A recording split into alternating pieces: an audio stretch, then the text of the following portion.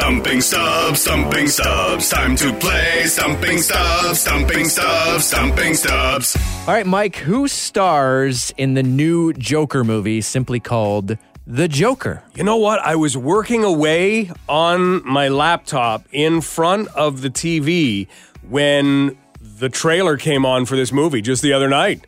You know, you've done this before, so I can't wait to hear what you're going to say. Well, unfortunately, I didn't look up. I remember hearing all about it and thinking, oh, there's a Joker movie.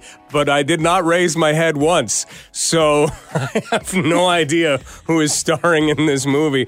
That means I have to guess. The Joker's usually a skinnier individual. So tall, maybe. Hasn't Jim Carrey been the Joker? But his career is not going in the right trajectory, so he's not. He was actually the Riddler.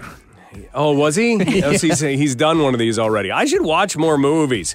I have no idea. Like, none. You'll probably say a name that I just have never heard before. I don't think so. Really? Should I give him a good hint here? He's had many hints. Take a guess.